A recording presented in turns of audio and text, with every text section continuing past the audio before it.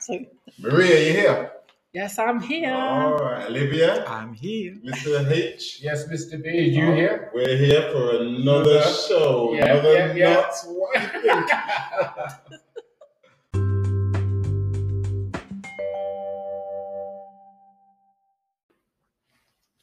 Welcome. Yes. How you doing, Mr. H? I'm all good, Mr. B. Oh, good. You know, before we meet this week's guest, I wanted to just reflect back a bit and say, I don't know if people believe in God or not, but I think God is good, man. God is very good. Because we are here in the Broadway cinema. Yes. And to be honest, I didn't plan it. I just thought, you know what, I'm going to meet the guest in the Broadway cinema, and I'll tell you why we meet in the Broadway cinema in a minute. But I went up to the bar and I said, listen, we're going to record a podcast here. Are you okay with that? And they said, oh, as long as it's not visual, yeah, we're okay. And then I said, no, it's audio. And so I said, okay, yeah, that's fine. I said, it is a little loud in here though, so I'm not sure if we are going to do it in here. Then I went outside and waited for all you guys to turn up. And as I went outside, a lovely young man called Jacob, who's a university student, a film student, came up and said, hey, you guys recording a podcast? And I said, yeah, because I think what you're doing is brilliant. I'm going to go and speak to my manager and see if we can get you a room. Wow. And so they got us a room, and we've got this lovely room in the Broadway, room 2, the back of the Broadway. I didn't expect it. They're giving us internet. They've been so accommodating. So yeah, big up to them. Honourable shout out to the Broadway cinema. Yay! I'd also like to give an honourable shout out. I forgot to give it to our guest last week, Small Kid, who came with gifts. I know, that was so amazing. He's the first guest that's come with people gifts. will be able to see them. Yeah, I have taken some pictures. snaps. Yeah, we've got some photos. So people will be able to see them. He came with. Well, I think we've got some more gifts this week. Potentially. Well, I'll find out anyway. Oh, look at this. I know. We just need to get a sponsor. So if anybody listens and they know anybody that wants to sponsor us, just let them get into contact. We have also got a website that went live this week. Yes. It's notwhatyoutthink.wordpress.com. So if you want to listen that way or to see any pictures and that, it's a lovely website. So let me say it again, notwhatyoutthink.wordpress.com. So yeah, go and check that out. Ignore the spelling mistakes. I'm going to sort those out. Okay. All right then. So let me talk about this week's guest. This week's guest. We've got 2 guests. We've been blessed again. Yeah, again. Once again, a dual guesting. We've got 2 guests. The first guest, her name is Marie Bryan. She says she's a woman of a certain age, born and raised in Nottingham, a mother of 2. She's there laughing now. And a grandson. She's not drunk, I promise you. And she's got a grandson, sorry, my apologies. She works with children in care, and she's worked for the local authority for over 30 years. She said, I describe myself as witty, funny, with a good sense of humor. I've always been interested in writing and loved reading from an early age. As I got older, I used to read all sorts of books. Romance was my favorite genre. I consider myself to be a true romantic and believe in happy endings. She has currently written her first book. We'll talk more about that first book. But also, the person that inspired her to write that first book, we've been blessed enough to have him as a guest as well. I know, it's amazing. His name is Olivier. He is a software developer, a publisher, a writer, a musician, an illustrator, and there's more things he's not telling us about. Yeah, he's keeping his cards very close to his chest right now. Okay. Welcome, Marie and Olivia. Welcome. That's what we said. How are you doing? Fine, thank you. Good. I'm good. How's 2022? 2022. How's 2022 treating you? So far, so good. Well, so Yeah. far, so good. Very good. Yeah. 2021, was that good to you as well? In some parts, I finished my book, so that was a positive. I had a grandchild. So, you had a newborn grandchild. Yeah, newborn grandchild. And that's your first grandchild? My very first grandchild. Congratulations. Yeah. Congratulations.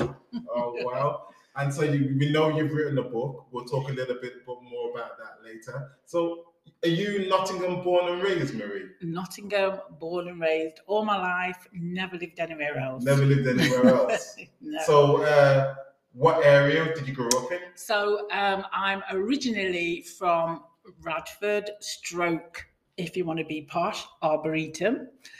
So where we grew up, I was actually born at the house where I grew up in, which is, if you know Nottingham, it was a place called Arthur Street, which the road sort of links to Waverley Street, and then you have Arboretum right at the side of that.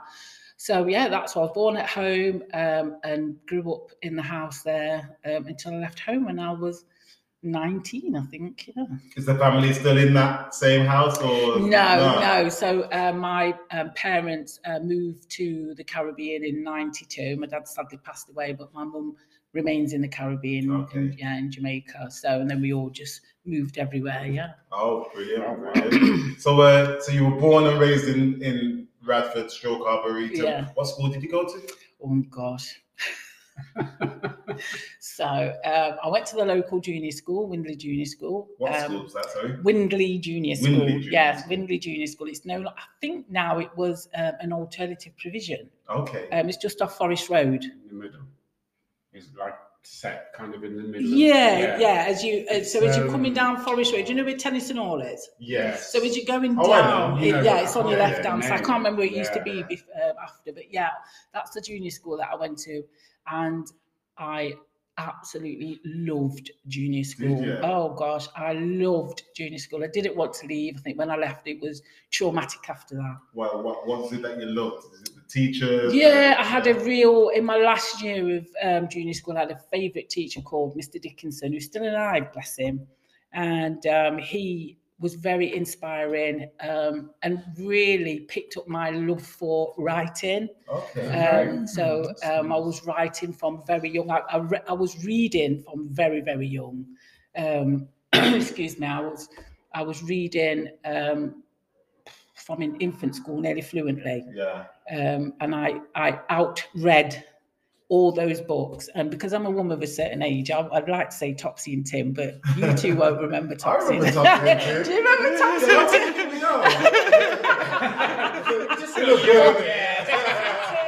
Peter and Jay. You won't remember Peter and Jay. No, Peter and Jay.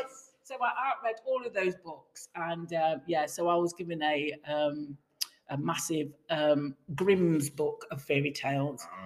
So the brothers. It was like it had all those Cinderella, Rapunzel, Rumpelstiltskin, all those kind of things, and I loved reading that book. But at junior school, Mr. Dickinson, I felt freer at junior school. You didn't have all the when you get to senior school, it's such a big shock. It's a massive culture change, and exactly. And one day at senior school is not enough, which is I'm a big fan of transitions now, but because for me it didn't work, and I cried and I cried and I cried, and my last day of school I was clinging on to Mr. Dickinson. I don't want to leave, sir. I don't want to leave, but he really encouraged me to write. I used to write school plays. I wrote a play, a rendition of Mary and Joseph. Okay. Yeah, so I wrote from quite young. So I loved junior school. And then after that, I went to Manvers, Pierpont on Colton Road. Yeah. I believe a certain guest went there as well. She was talking about that last week. Yeah. But I didn't stay there for long, unfortunately. Was you at school together then? No. She's a bit older than I believe so. Yeah. So I went to Manvers for about a year and a bit. Did that not go well? No. That's a big journey, isn't it? Also from Radford to... Yeah, but we just used to walk to Ilkeston Road, and then the 28 used to take us right outside school. Okay. Yeah, so it wasn't that bad. I got expelled from school. I'll tell it like it is. I'll tell you straight. Who did you box up? The gym teacher. Oh, dear. Do you want to tell us what happened? I like to say I was misunderstood as a young person. I still struggled with the transition to school. I didn't feel that anybody really listened to me, and I was very angry. I was very angry young girl, and I feel like, I was just lashing out all over the place, and I feel that was just one incident too far that school couldn't take. So they called my mum in, called my parents in, and said, we think it's better that she goes to a different school. Okay. So my mum kind of agreed. So was that a big change from behavior-wise? Was that a big change from primary school? Was you like? Yeah, because I really struggled in those first couple of years at senior school. This is dead weird because I don't really talk about this. I mean, it's not that I'm ashamed. It's just not really something that I really get the opportunity to speak of. I feel I really struggled those first 2 years. And at one point I did get suspended for about 6 weeks. So what was it? What was the struggle? Was it I just didn't get on. No, the work. Students? Was it the teachers? I was a very, very bright child, she says. And so the work was, when you're cast as a naughty child, they ought, back then, I don't know what they do now, they used to give you work that suggests that you are simple. You understand? So and they used to set me work that I would complete in like 10 minutes. And then I'm like, finished now. And you think I'm done. Bored. One of them things, bored, flicking, getting myself not engaged at all. There was one teacher that I kind of did have a good relationship with, which is Vernon Coker. The MP. Yeah. Was he a teacher, yes, it was a teacher. It was a religious teacher. Really? He was your teacher? Because he was I did religion. He was when the Labour was in power. Yes. He was quite high up. Yes, he was. Yes, he was. And then he quit under what's his name? Gordon Brown. No. Ed Miliband. No, after Tony that. Blair. After that. Oh, Jeremy. Yes, Jeremy Mr. Corbyn. Yeah, we didn't like the Corbyn. I know, you did. My memory is shocking. I know. So yeah, I know, running out options. Yeah, exactly. So yeah, and I had quite a good relationship with him, but then he left. So I kind of feel like people that I got close to left. So I didn't want to really engage with anybody. There was a period of time when I was suspended, and Mr. Dickinson had found out, because my brother was still, I think, at school then. And Mr. Dickinson had found out I'd got suspended, so he brought me into the junior school. For that time I was suspended, and I used to help the young ones read and stuff, and that was like the best time ever. But sadly, they had to find me another school. So I grew up in a very religious house, so I did have that bit in as well. My dad was a pastor in a church. So I feel like my parents thought, let's send her to a Catholic school because it might make her good. So I went to St. Bernadette's in Snelton. No, right. We're looking, because I went to a Catholic school. I think out of all the guests, there was Azaria went to a Catholic school. Casey, did you go to a Catholic school? I went to a Catholic school. I didn't. I just went to a normal. So we noticed that a lot, and it's for me as well. I went to a Catholic school because it was the best school in the town at the time. Well, I can't say St. Bernadette's was, but it might have been before I got there. But it was. Was that a girls' school? No. It was a mixed school. That was on Snelton Dale. Okay. Yeah, that's now I think a college or something now. Right at the time. Yeah, just before you get to the big roundabout. Yeah. So I went there, and then that closed down. So we all had to get transferred out, and I ended up at Trinity, which was another massive culture shock. Okay. Because the comparisons at St. Bernadette's, we just used to pretty much wear what we want and do what we want. When we got to Trinity, they was not having it. No, right. You're not supposed to wear that coat, suspended. You're not supposed to wear those earrings, suspended. It was literally like that. Whereas at St. Bernadette's, we just used to wear whatever, you know what I mean? Sheepskin coats. How did you cope being raised as a Christian and then going to a Catholic school? How did you cope with like the Hail Marys and all the call and responses? And well, I got into trouble a lot because I was just bad. Yeah, I was just argumentative. And so it would be things like, oh, you nuns are hypocrites, or you teachers are hypocrites. You're there to say whatever, then at lunchtime you're in the pub. Right?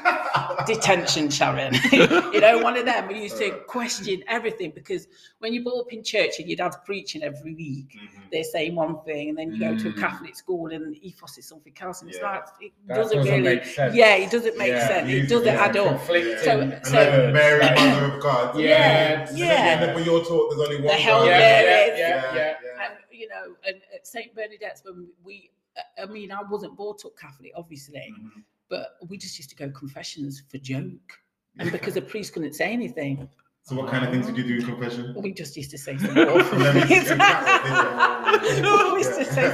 We used to say some awful things to that poor priest, and then he used to. Did he know it was you? Well, I think he did, but what can he say? What can he say? So we used to say some awful things to the priest in confession, just to mess about and get a reaction. Cruel at times, yeah, they are. We used to say some awful things. Wow. And then at the end of it, he used to go, okay, go away and say 10 Hail Marys. Yeah. You know what I mean?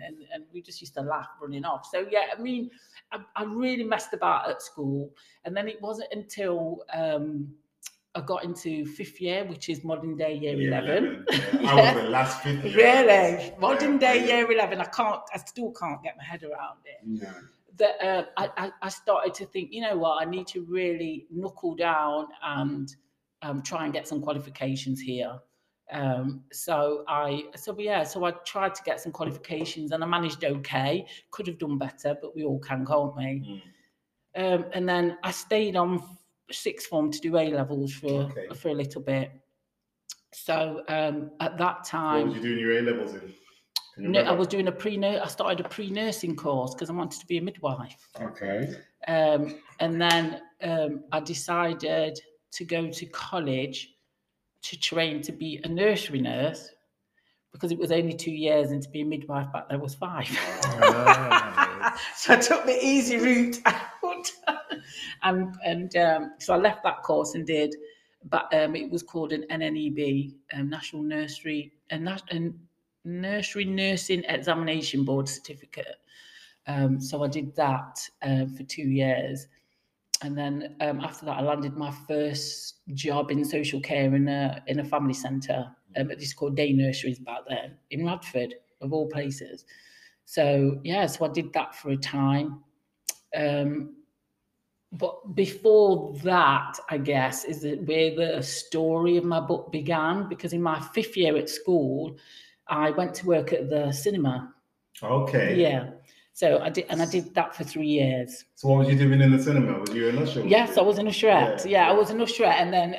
So was that the days when they used to have like half time in the cinema? Yes. We used to have intermission, and we used to come down with the tray, and we used to sell the ice cream. I'm from Wolverhampton originally, and we didn't have that. Yes. And then I remember I think it might have been the Broadway. Yeah. And I'm there. I don't know what film I was watching. I'm watching the film, and I'm intermission right into the film. Yes. You know, Savoy did it as well. It was the Savoy, sorry. It was the Savoy. Yeah. And I'm into the film, and then all of a sudden the curtains draw. I'm Yeah. like, what is going on? And then we'd come walking down the aisle with our trays. Half time in the film. Yeah. So I And did it's that. ironic now that we're here in the Broadway Cinema, yes. and your book is about The a cinema. yeah, the lives of people in the cinema. Tell us more about your usher experience anyway. Oh my goodness. Well, a lot of it's in the book, so those experiences. Tell us what you can then. How did you get the job? Oh, well, how I got the job is an interesting story. Do you want the X-rated version, the real version of that? No, basically, that's a joke. I was supposed to. This is my memory. Maybe if my friends listen to this, they'll go, Sharon, it will go, it never went like that. Do you know what I mean? And, but me and this girl had a falling out at school, and we arranged to meet in town to have a fight. Okay. That's literally what it was. So I was all pumped up at the end of school. Yes, I'm going to go and fight this girl. And a very dear friend of mine, we was on the bus, and she was going, "Oh, you sure you want to do this?" She was like, "Oh, I'm going to kill her. I'm going to kill her." I was all pumped up. And then I just remember when we got off the bus and the kids were all there and they're chanting and then fight, you know what it is. And I said, I really don't want to do this. And no lie, it was literally where we got off the bus, the cinema was right across the road. Which cinema was it? It was the Odeon. Odeon. The Odeon's on the Market Square. Yes. Okay. So the buses used to come round and down. Yeah. And they used to stop outside the cinema. And I just remember thinking, looking at this person, and I kept looking at this, and I think, I need a job. And honestly, it's the most weirdest thing ever. I just thought, I don't want to do this. I'm going to go over there and find out if they've got any jobs. And literally, that's what I did. Wow. I just left. I just walked away, me and my friend, left the situation. All these kids going, fight. And I said, you know what? You're not worth it. Walked across the road, literally went in the cinema, and they said, have you got any jobs? They said, come this way. Went upstairs, had an interview, had to do a little maths test, and that job was mine. Is that in the book? You know what I'm saying? Not quite. What's the island? It's not. That's why I like podcast audio. The book, it's fictional. So originally, when I wrote the book, that is what I put in the book because it was going to be autobiographical almost. Yeah. And then I thought, no, I'm not going to do that. So I actually changed how I got to work at Uptown Cinema in the book. But it was inspired by that situation. It wasn't inspired by that situation, but that situation was in my mind. But I thought, no, I need to change it completely. And that's what I did.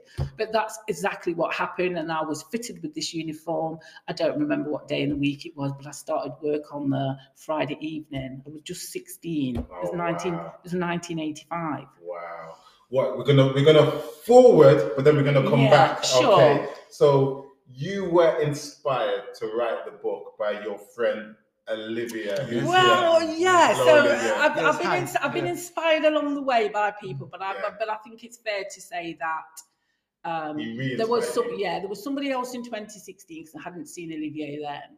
But then we met by chance last year. I'd organised a 60th birthday party for a friend of ours we used to work with, a very dear friend of mine.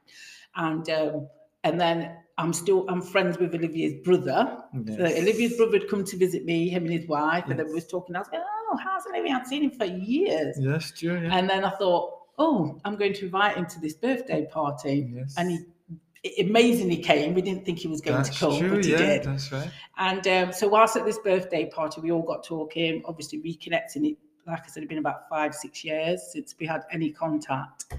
And then we were all talking, and then you were saying what you do. So I went, oh, I wrote a book. Had you actually written that book? I'd already started. I'd written it by then. I hadn't finished it at that point, but I'd already in the progress. So I restarted the book from scratch in 2016. So there'd been about 3 or 4 points. So I started to first write the book in 1990. I was at university. So about 1994, I started to write it and back on floppy disk. Okay. And then lost the entire stuff on floppy disk. I'm no good with modern technology. And then fell out of love with it. And then started again in the early 2000s. And then I had my son, and I just fell out of love with it again. But it's always been in my mind. And then in 2016, I met an old school friend, and who'd come over from America visiting family, and we hooked up and was talking. Met up for a drink and that. And anyway, he was telling me what he was doing, and then the idea came back. So he says to me, "You need to write this book." So me and my children had gone to Mexico in 2016 for 2 weeks. And I think the first week I decided I'm going to write the book. So I sat by the pool with, what do you call them drinks? Long Island. Okay. Long Island after Long Island after Long Island. And I just sat and I probably wrote a good 60% of that book in that week. I just couldn't stop. I was like, ooh. So you need to be in the hot sun to write. You know that, right? So I was just writing and writing. The kids were going, Mom. I'll go, Mom, all right, yeah, you go, you do that. And I was just writing. I was in the zone. So I thought, I'm going to stay in the zone. So I started. Came back off holiday, kind of fell out of love with it again. I didn't really, on and off, I was adding things to it. And then, like I said, last year, we met up, we talked. he was saying what he does, and I said, "Oh, I've got this book," and he was like, "What? What?" He was so shocked. Yeah, that's true. Yeah. And it was like the world's best kept secret, if you know what I mean. True. Yeah, so some people knew, but not everybody knew I was writing this book. So you asked me to send you some pages, yeah? Yeah, I think I must say it's like because I've known Marie for 17 years now. I think it's just the quality of the writing that I was just completely flabbergasted about. Really? I just said, it can't be Marie. Because, you know, the way she speaks, you know, very friendly, but when you read, it's like... It doesn't sound like it's Marie. I mean, it's just absolutely brilliant. The level of the writing, you know, she's got like... You know, when you read the book and sometimes you lose yourself in that universe, you know, and you think that you know the character, but worse, you want to know the character. Yeah. You know?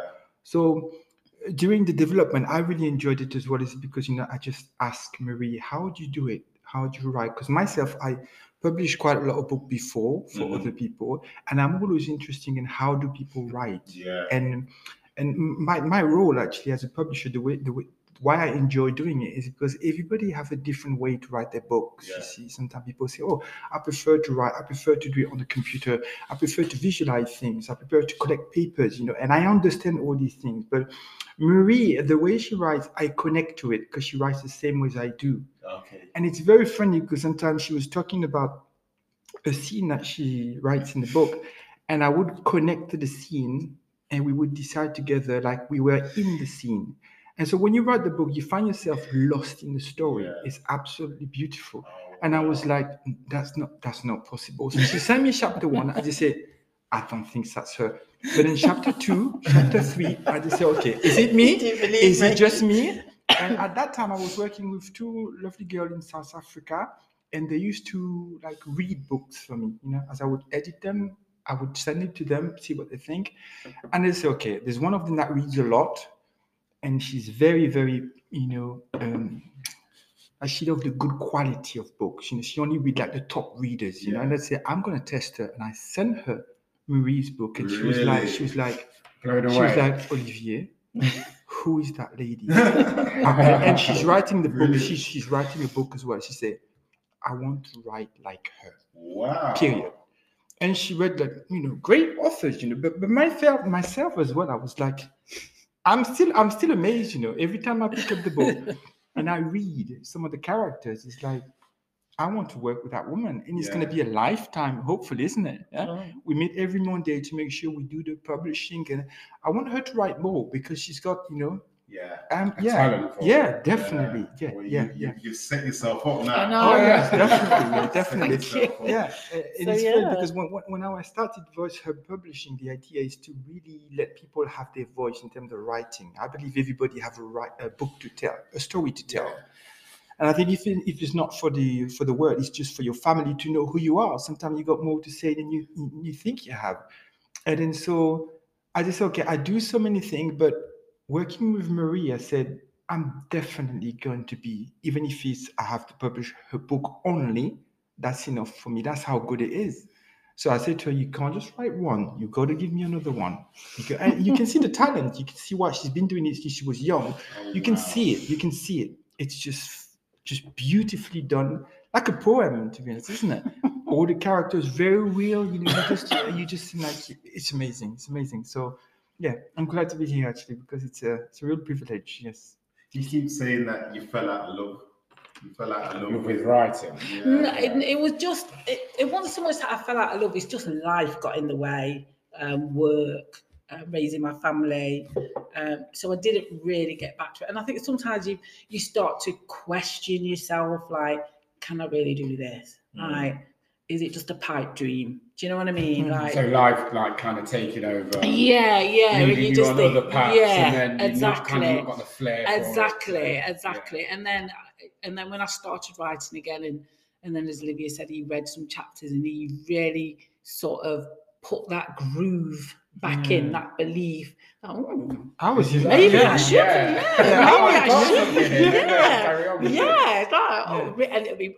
I think I had no choice in many ways. I think Olivier would have been on my case. Yes, that's right. So Okay, we've got about a minute left before we're going to have a little break. Okay.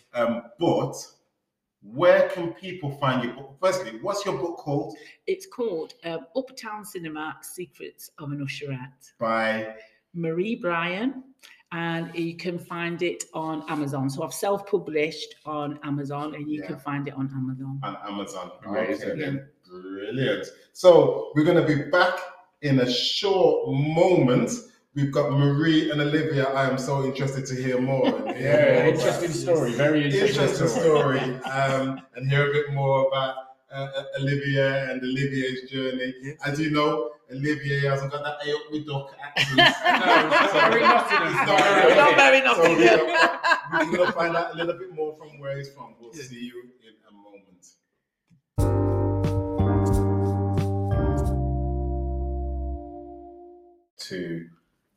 Welcome back, people, to Not What You Think with our two guests, Marie and Olivier. So, Olivier. Yes. The accent. Not very Nottingham. No, so I was born in Paris. Paris? Yes, but I grew up in the Caribbean all my life since I was 23, in an island called Guadeloupe, a beautiful island, French-speaking island, but we do have our Creole, local language, mixture of African and French. And then I lived there for 23 years until I moved to France to study. So I studied in France I did my degree, master's degree. And before I did my PhD, I went on holiday in England. And I liked it so much, I decided to stay. Okay, so that's a short story. Nice. Yes. So what was your, what did you study? So when I was in the Caribbean, up to uni, I studied mathematics, and then I was not doing very well until my sister actually went for medical school. She wanted to be a nurse. So I followed her. I went to France. My mom wanted me to go with her. And then I carry on studying mathematics. And then that's where I had my awakening in terms of knowledge. I met with people over there. You meet people and you get the bug for learning. Okay. So I finished my degree in mathematics and I did a degree in computer science. And I decided to carry on a master's degree in computer science as well. But along the line, I've learned so many subjects like physics and really philosophy and art. I wanted to go to art school as well. So that's where I get all the knowledge from, that curiosity, So while I was doing school, I was designing software as well and cook as well. I love cooking. So and then when I went to the UK, I've carried on I went to UK, went to school to learn English, and then did a couple of courses there, management development course, and then I also taught as well. Started when I come to the UK, I worked with After School Club and started teaching like Chieftain, Irandu, which is it was really, really. I'm still doing a Chieftain website, by the way. Yes, exactly. Yeah, I do the website, and so I really hooked up with the local sort of after school club. So it was, and I did as well private tuition, and then so and to this very day, I always say you never stop learning. Actually, so I feel myself. I'm still at university, just always trying to learn something new. Like I'm baking bread at the moment because I always wanted to bake bread. Like, oh, how do you do that? So never stop learning. But yes, yeah. So what did you think when you first came to Nottingham, in comparison to France and the Caribbean? Yes, well, so people from the Caribbean are very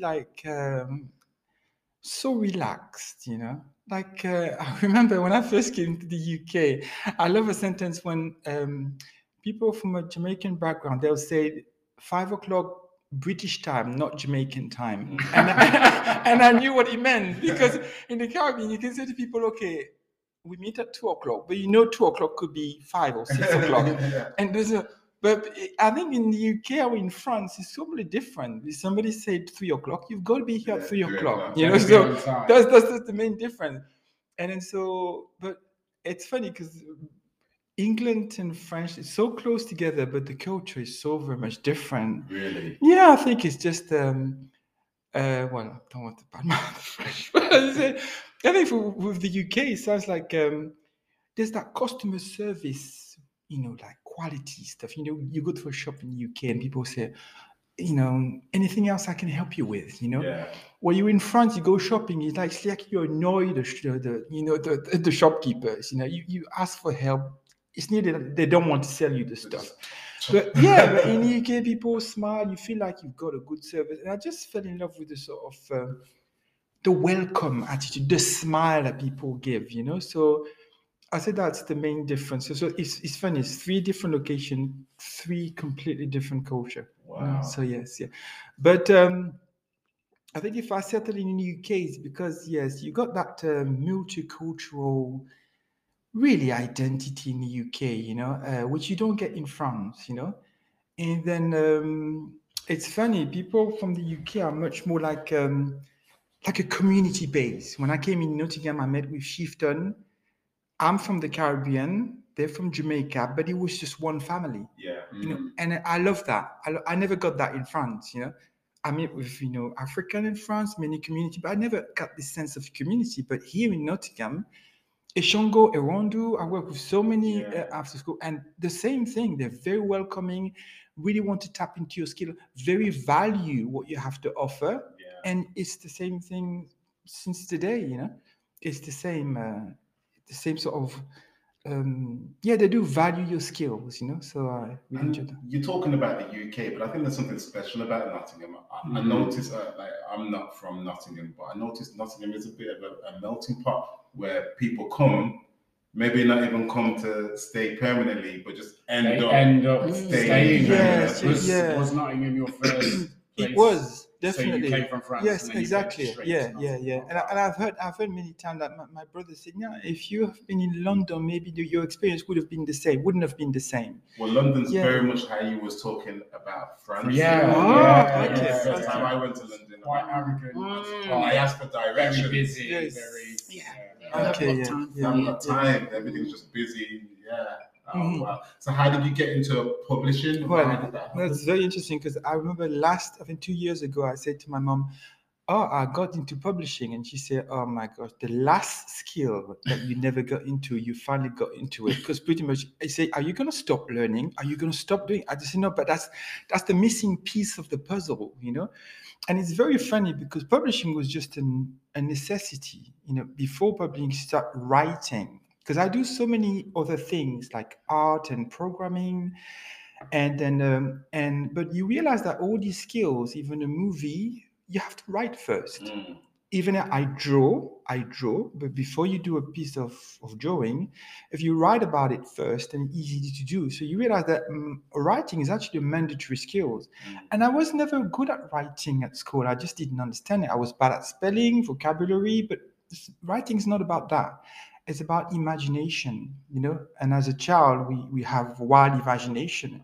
Sometimes we don't get as a writer because you do too many spelling mistakes, And I do teach my cousins, your cousins, and my brother said sometimes, he said to my nieces, like, oh, your story is not good because your spelling, But I don't focus on that. I say, no, let her write. It doesn't matter. If she's 6 years old, it doesn't matter. As long as she can reread her writing, the importance is to write. So I really got into that because I realized that it's a fundamental skills. But more importantly, what I love is just getting people to write their own story, And it all started when during this pandemic, I got in touch with many people around the world, And I've met people from the Philippines and mainly South Africa and a country called Lesotho. And then I met online for a meditation group a girl, and she said that she was having like she had a child trauma, And I just said to her, why don't you write about this, And so her name is Bokile Tuka, and she's the first book that I've published officially. It's called Life Without You. And it was done as a therapy for her. And it's amazing when I taught her how to write the book through sort of meditation, and you write with your heart as opposed to spelling. You write with your sort of your ideas, what it makes you feel like. And when she did it, it was very interesting. And people who read the book, and it's actually on Amazon, it's available, Life Without You from Bokile Tuka.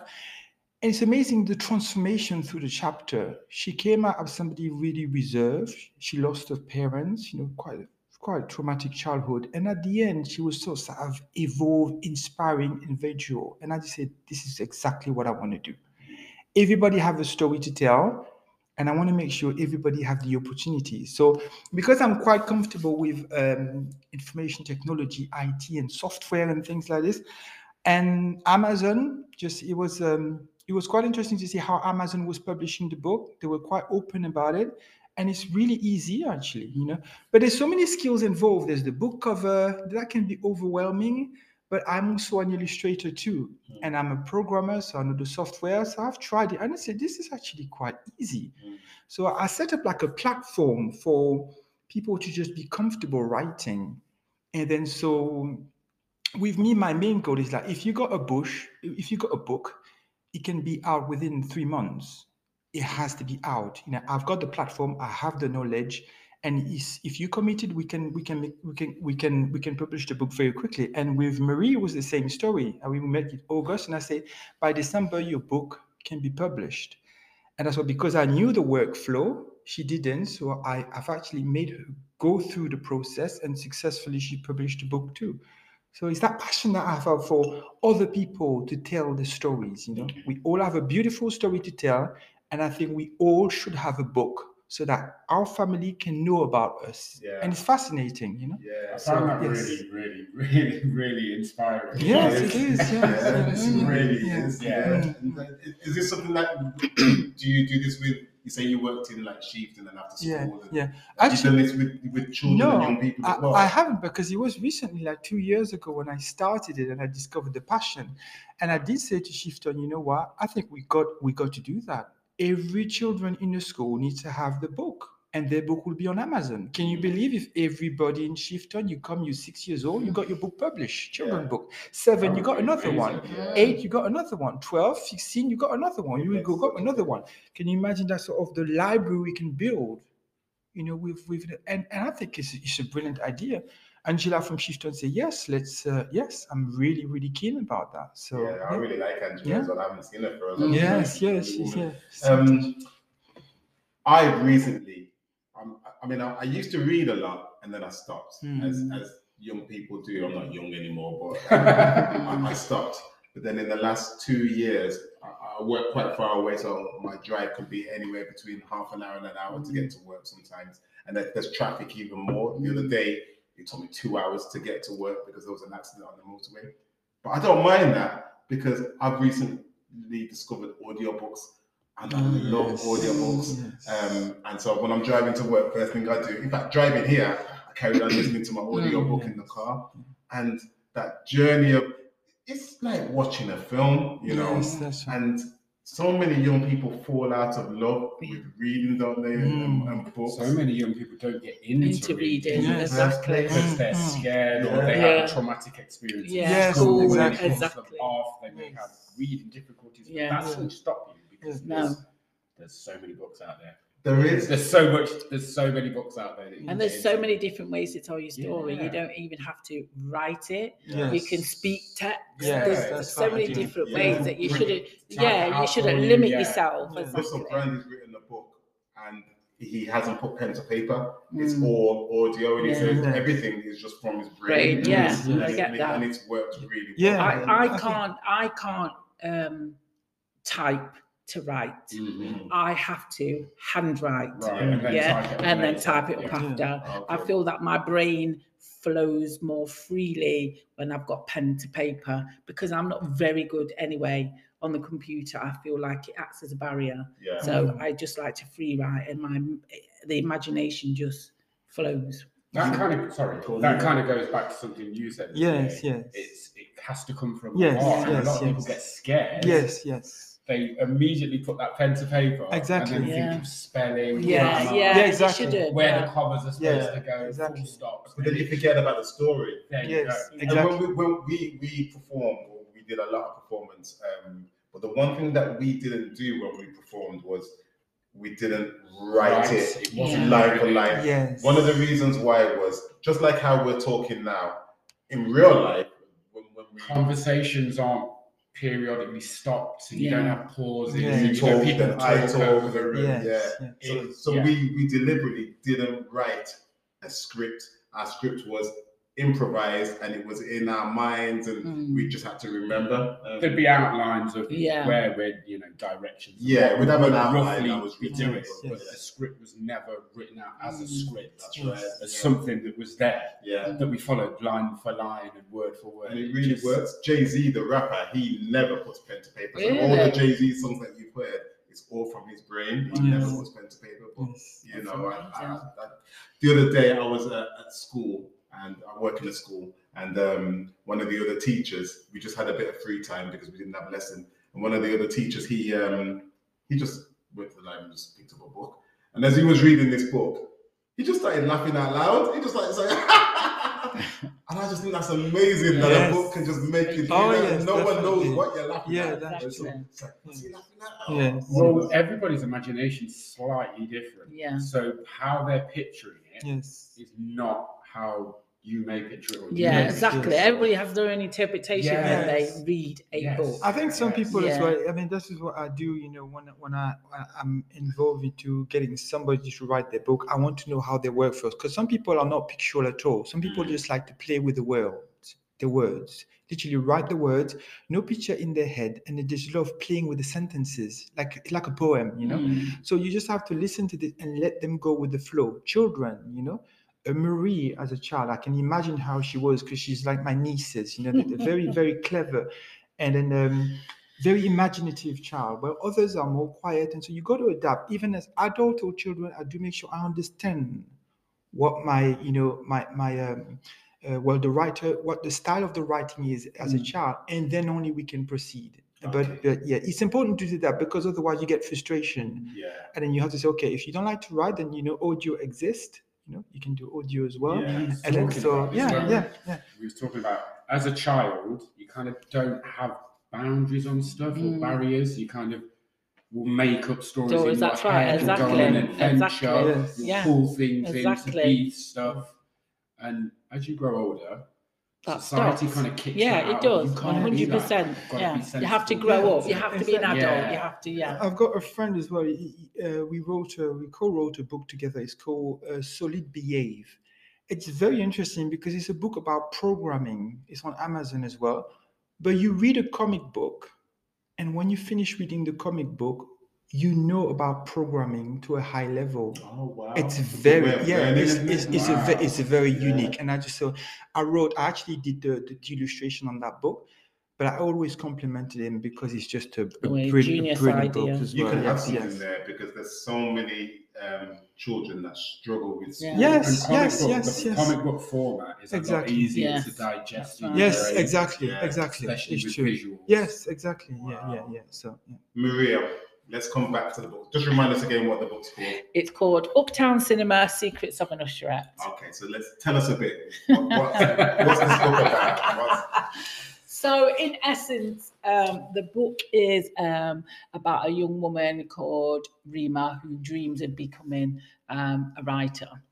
And so, in the meantime, she goes to work at Uptown Cinema. And from her time at Uptown Cinema, actually, that time there resulted in a best-selling book, actually. And so it was just about the characters that she meets during her time working at Uptown Cinema. So each chapter is almost dedicated to one of those characters. Okay. Yeah, and it tells their background story and how they come to work at Uptown Cinema. And it's a love story. There's a love story in between. I would say that there's the central character Rima and Anton the doorman.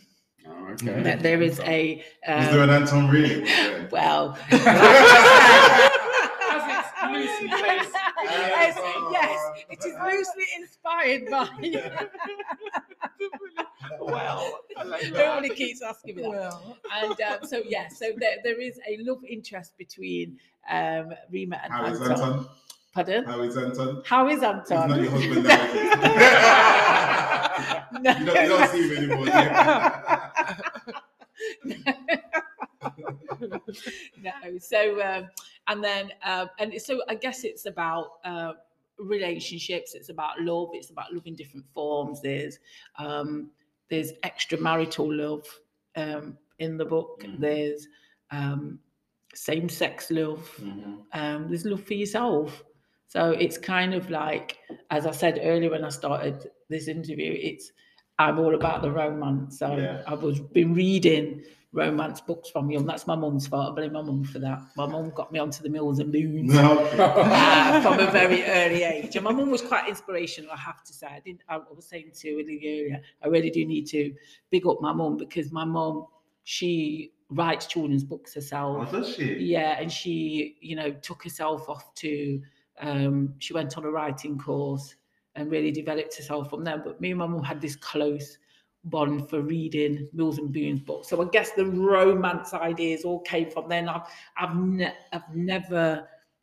haven't got the brain for science fiction. I can't do Harry Potter, and they're just too above my imagination in some ways.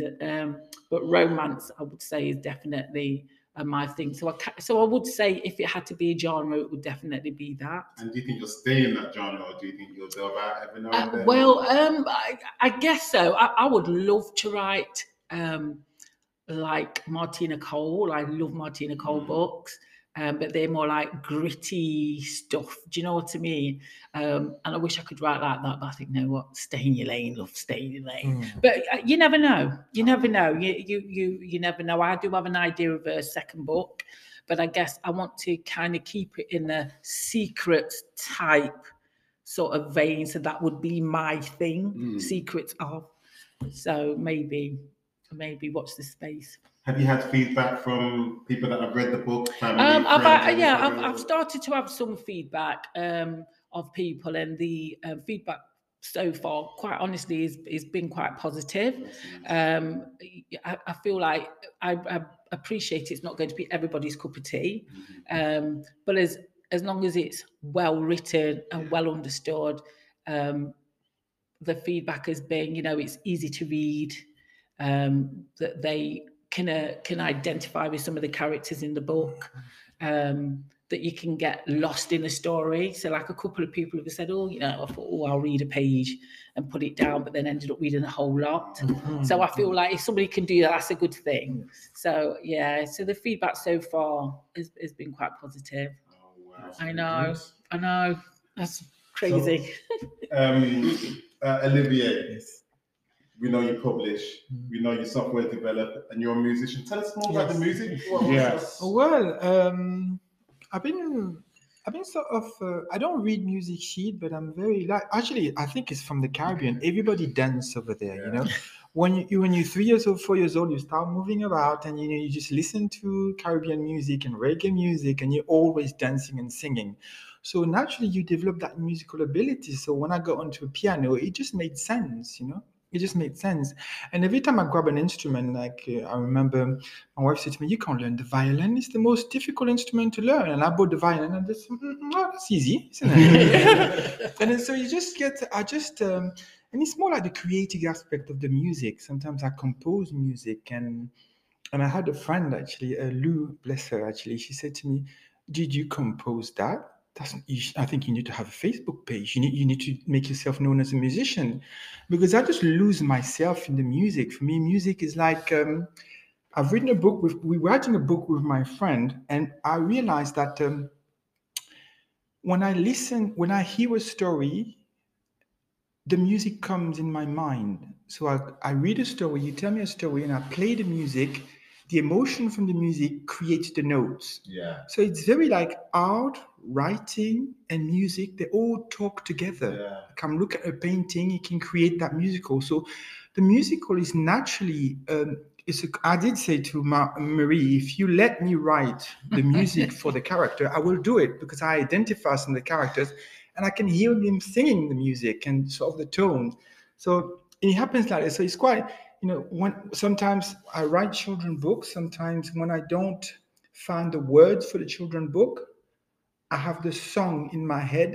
When I play the song on the piano, then the words come with the songs, Sometimes I'm in my sleep and I wake up and I say, I've dreamt about the song, and I play it on the piano, and it's actually a song. So it's that sort of relationship between writing, music, and art. So, it's sort of I have to write, like every day I wake up, like the piano is in front of my bed. I want to hear a note. And when I hear a note, I just, oh, that sounds nice.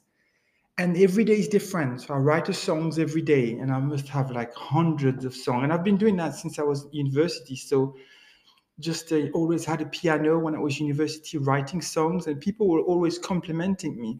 But I never read music sheet. You know, I don't play Beethoven. I don't play. Yes, exactly. Well, that's I mean, as a producer myself, you can go through the whole science side of it, which you reading music, music technology, all of that, but it comes from there. Yeah, you play by ear, don't you? Yeah, you can pretty much play anything by ear if you get the hang of it. Wow. So, I think Olivier's almost. I think you've written a theme tune for. He wants my book to be a movie. Oh yeah, so he's already wrote a theme tune. I've already said that. I've already said that. Will it be a musical then, or will it be? I think I want to write the songs for the character. Yeah, exactly, for the character, because it's I can see the movie, and I'm doing animation too, you know, animator, you know. So I do have a software to create movies, and I did write a software for that. You know. So sometimes people ask me, "Oh, what software did you use?" I said, I've created my own, you know. So it's like, that book has to be a movie. You just have to give me the budget, and we have to. I already identified the characters. You know, when we get the mediums, we'll invite them. Yeah. I get the tune done, and it's just going to be it's just a natural part of the process. The characters are so different. Yes, in the book. True. They're just so. And like I said, when you read the book, picture come into your mind, and you see the character, and you know exactly how you pay that. You got the mood. So it's all about putting the set. Atmosphere, it's all about putting the set. Yeah. Yes. It's definitely. We've got a few minutes left. Yes. The show is going so quickly. I was just saying in the break, I was just saying to Miss H, I'm absolutely enjoying this show. Thank you. Really, really good. Yeah. We always have we don't always, because I forgot to ask more kids. Yeah, I mean, we do. We've got a couple of questions. So, for both of you, if you could go back, talk to your 14 to 16-year-old self, what words of wisdom would you say? Would you say carry on with what you're doing, or would you say cool down on that? Oh wow! What advice would you give to your 14 or 16-year-old self? Well, I'm very, very Do you want to start? Or no, you go. Yes, and I think it's for me. No matter what you do, just enjoy. Really be happy in what you're doing. It doesn't matter what people say to you. Keep that joy going. So if people say, "No, don't be an artist because artists you'll be starving. Go to math." Just keep. You have to do what you love doing. It's imperative, because you're gonna end up doing it at the end anyway. So just carry on. If you want to be I wanted to be a baker, baking bread, and look, I'm baking bread now. Yeah. You know, not in the way that you probably thought. Exactly. So it's like, no matter what you do, just love what you're doing. Just love what you're doing. Absolutely, because the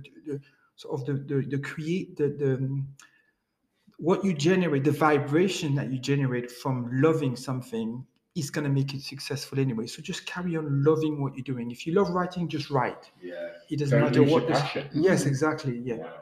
Yeah. Marie? Well, I just don't know how to top that one, Olivier. That was just so. Don't box up that girl. That was way big. At 14, it would have been too late. I guess I would be saying to that person, you know what, it's going to be all right. It's going to work out. I feel like sometimes I don't want to have regret, because if I go back at 14 and change things, I wouldn't have my children. I wouldn't follow the path that I followed to get to where I am. So I would tell my 14-year-old self, you know what, you're going to be fine. You're going to get there. You'll be okay. And not to change anything, because I feel like I don't want to have regrets, and rather than look at past things as mistakes, I take each one as a lesson to learn from. So I was certain, because I was an awful teenager, so I just feel like, who wasn't? So I'll just go back and say, you know what, carry on, because you're going to be all right. You're going to go to university, because I never ever thought I would go to university. My first day at university, I was absolutely sobbing. Oh. Yeah, it was that because you know when you're at school, oh, you're not going to turn out to be anything, you know, all of that. So, yeah, you'll be fine, and I'll be fine. So we're coming up to the end of the show. Yeah, another one wrapped and done. Yeah, Marie Bryan and Olivier, and the book is called Uptown Cinema: Secrets of an Usherette, and you can get it on Amazon in Kindle, paperback, and hardback. Okay. Wow, available now. Thank you. And so we look forward to that. So I noticed you've got a book there. Did you bring that book for any reason? Well, happy to sign. I only bought one. Mr. B. Mr. H, another great show. We'll be back again. We've got another great guest coming up next week. But until then, not what you think. Not what you think. Enjoy your week, people. See you soon. See you soon. Bye. Thank you.